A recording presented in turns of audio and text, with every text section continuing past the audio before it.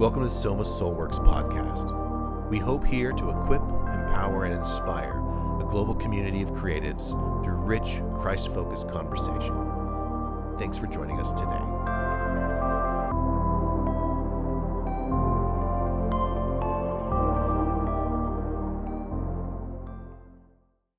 Hello and welcome to the Soma Soulworks podcast. Today I've got with me Gavin.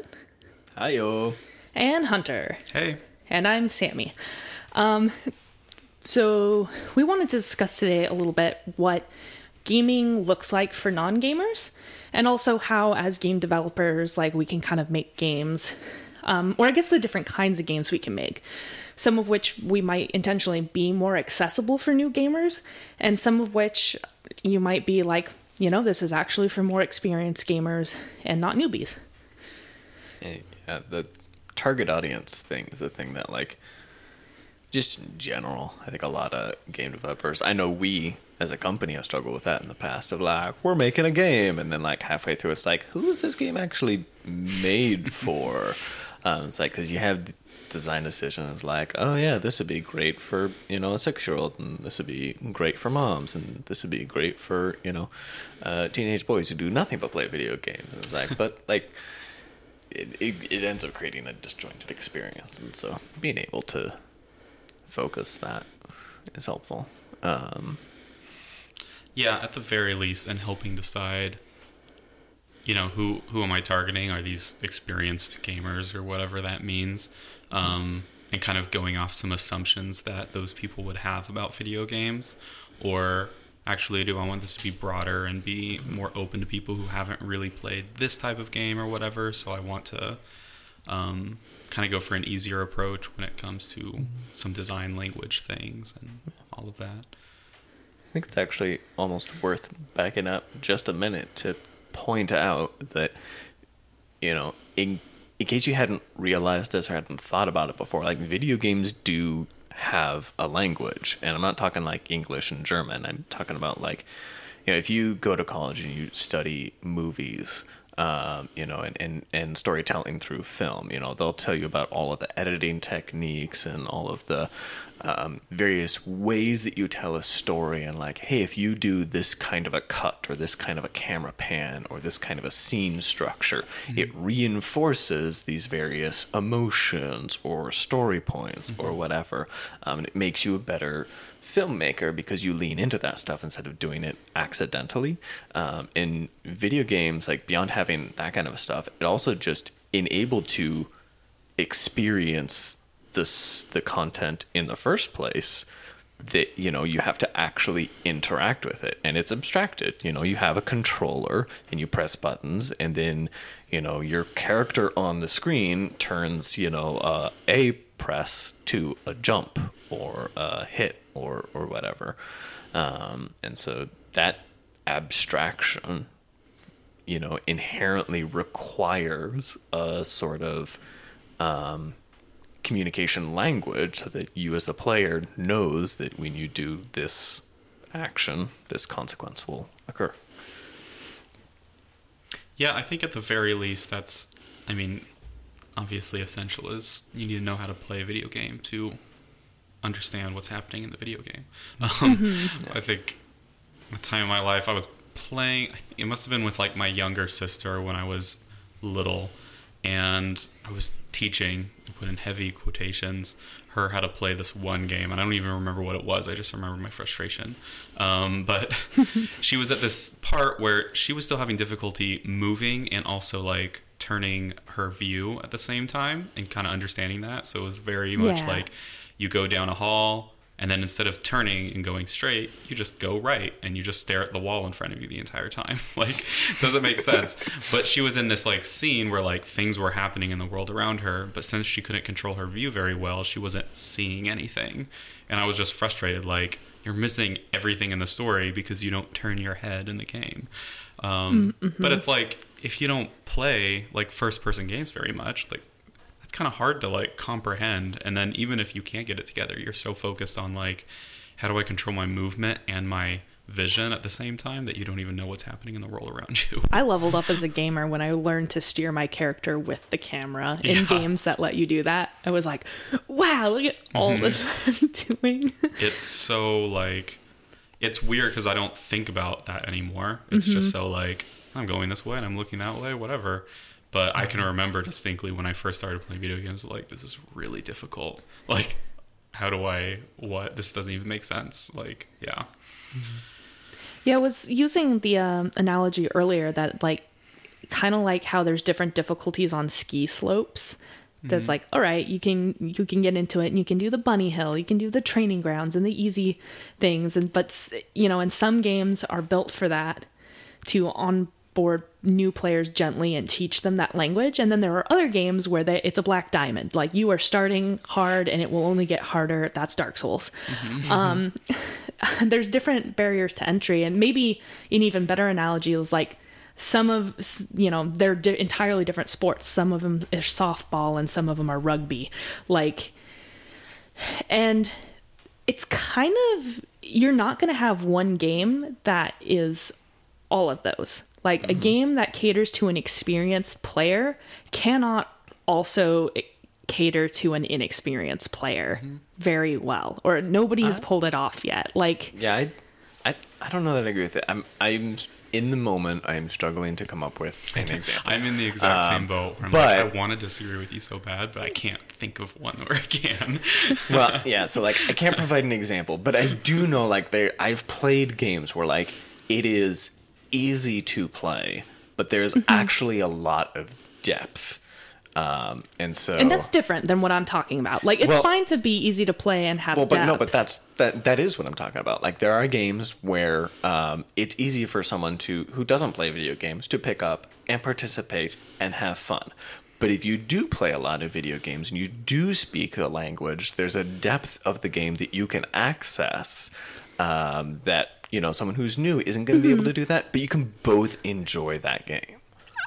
Yeah, I guess I get exactly what you're saying. I think the way I view it is a little bit different, where that whole game, even though there's a high skill ceiling but low skill floor,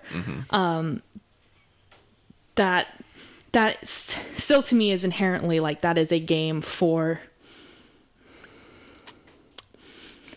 I don't know how to verbalize this. I think I get what you're talking about. I think about how like Final Fantasy 15 was like, it's a game for first timers and longtime fans, or like, I can't remember what it was. First times and fans, but like the notion that especially short games or story games, there's a lot of like maybe systems can sometimes have easier. Man, I really wish I could articulate what I am thinking, because there's a difference to me that I just don't know how to verbalize. Yeah. Let me give an example. I think I have an example, and maybe you can tell me why it doesn't apply. And I'm thinking of Mario Kart as an example. It's a racing game. Almost anyone can play it. You press A to go, and you use the left thumbstick to steer, and if that's all you know and can figure out, you can still have fun playing the game. Agreed that. But then there's also there's the items that you can get and use, and then there's strategy in how you use those items, and then there's drifting, and then there's shortcuts, and there's competitive play that's super detailed and technical. So I think that's an example of a game with a wide range, the low skill floor, high skill ceiling. I guess what I'm getting at is that when you start with a lower skill floor, your ceiling can only go so high. And if you start that floor higher, your ceiling can go higher. So I think about, Dark Souls, that sort of thing. That starts with it doesn't have to waste any time teaching you the basics of control your camera, control your it assumes a certain level of literacy and then can go way deeper. I think it's mostly limited by length right now, that I've never seen a game that starts at absolutely like, hey, you're a gaming toddler, like learn how to press buttons, learn how to control your camera, and you're never by the end asked to do a Dark Souls super perfect skill timing challenge run. There's just I think there are games that do it really well, but I also think it's an unrealistic goal to be like, I'm going to have my game be as accessible as Mario Kart and as challenging as Dark Souls. Like, I just don't think those two can coexist. But I would love to be proven wrong by a really excellent game. I think these are excellent points. I do think they go a little bit further than what we were thinking this went into. So for a little bit of context, this discussion is pretty heavily inspired by the video by YouTuber Rasputin, which I'll link in the description if you want to watch it. It's now become a series, and I'd highly recommend, because as someone who like grew up playing games for the most part, it was really, really enlightening to understand like what is actually challenging for people who haven't grown up around whatever these video game mechanics are. And it was really like informative for me to understand of like, this is what's difficult for people to get into gaming, and this is why we even call people gamers versus non-gamers, like, is because there is a distinction. Like, they might not just understand these things. In the video, there's things as simple as like jumping and how that's difficult for some people, but when I go into a game and you're going through the tutorial, you don't think about jumping on the platform to get to the tutorial. But for them, that can be like an actual literal hurdle that they have to get over.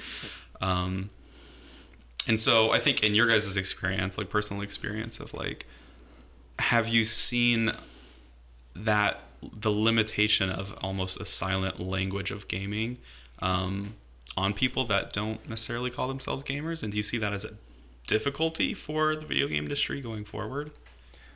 I think it's going to be an inherent difficulty for the life of the medium. For a number of reasons, and something as you were talking, I was reminded like there's another piece of it that's beyond just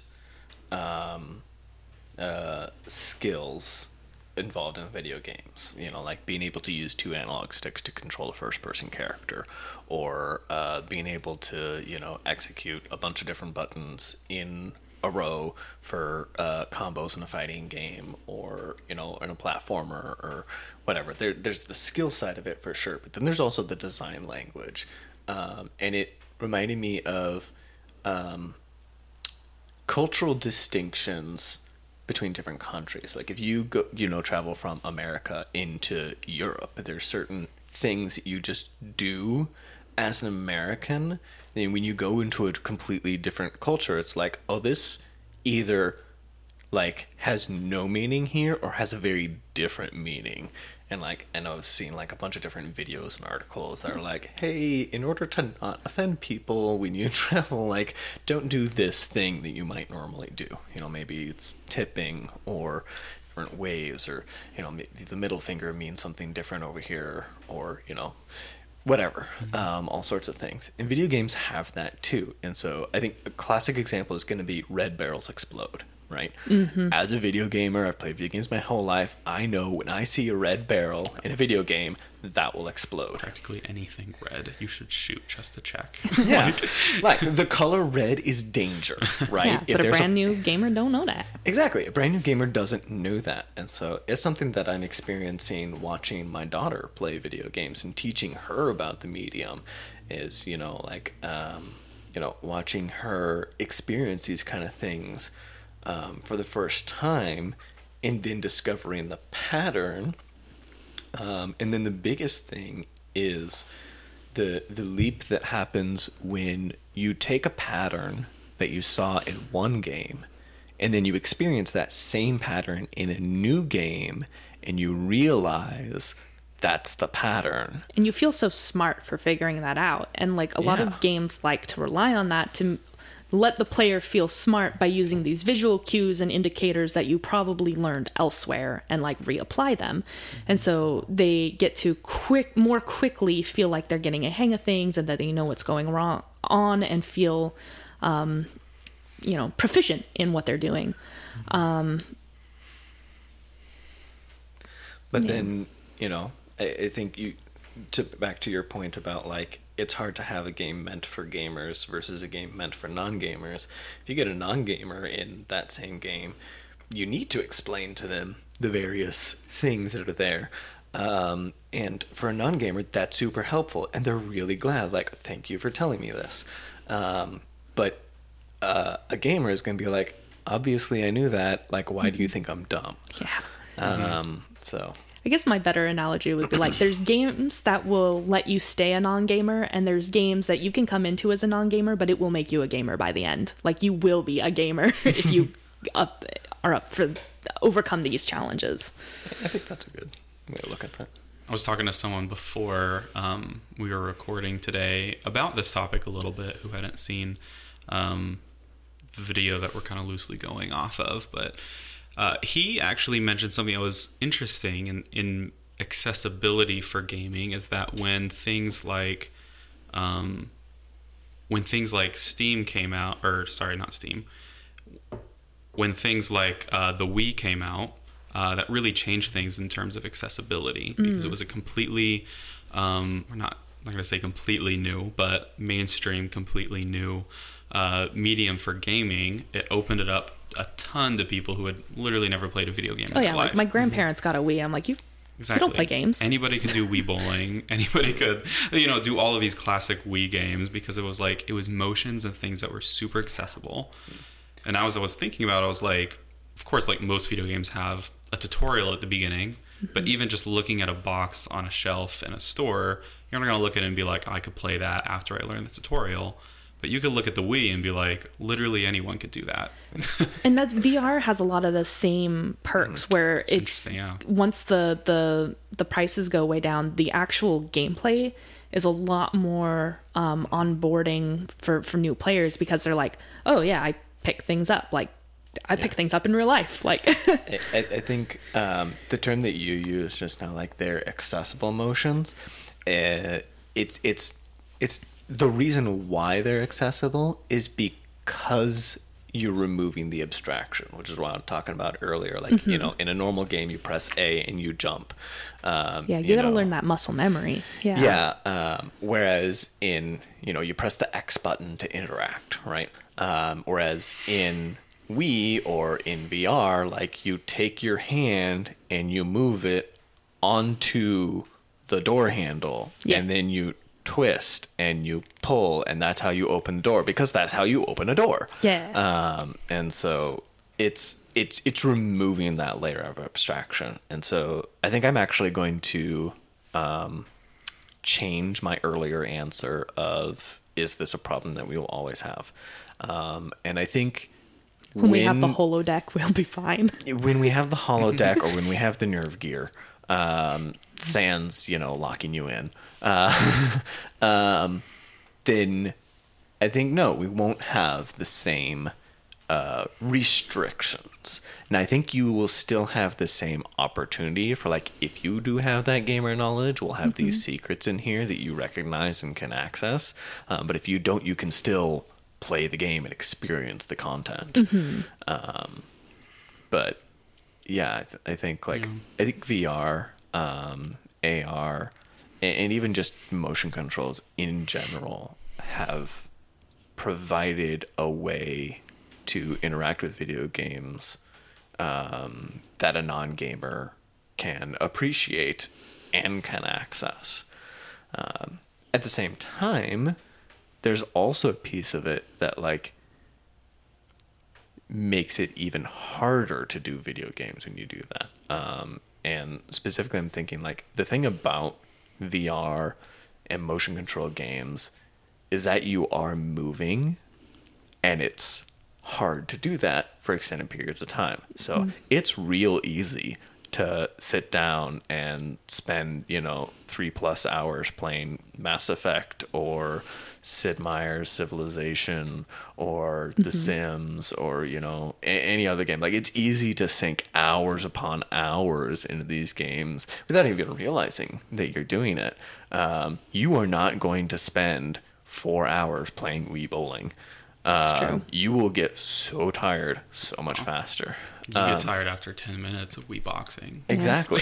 So that's actually something that we found out when, Intel had their RealSense cameras, which were, basically a laptop version of the Kinect cameras, right? Yeah. And, they were asking people to design games for these, for this RealSense camera. And something that we realized through the development is like whatever game you make has to be short, because it just gets tiring to hold your hands up and use those as controllers to do things. You can't do it for an extended period of time, and so by its very nature, it needs to be small and digestible. And honestly, I think this starts begging towards another topic, which if we haven't already talked about, I think would be great to pick up on a future episode and talk about like actual this is actual physical accessibility options. Because I know I've done some work in the past with some accessibility games, like for people without that's the inability to even train that sort of like coordination and whatever. And so I just think that'd be fun. As an example. Stuff like that, yeah. So I'd love to pick that up in the future, but for now, just something for y'all to chew on. We invite you to check out that series. It's a great series, and I know we, for one, are going to spend a little bit more time figuring out striking that balance between new player accessibility and also providing the proper challenges for long-time players. And with that, have a great day.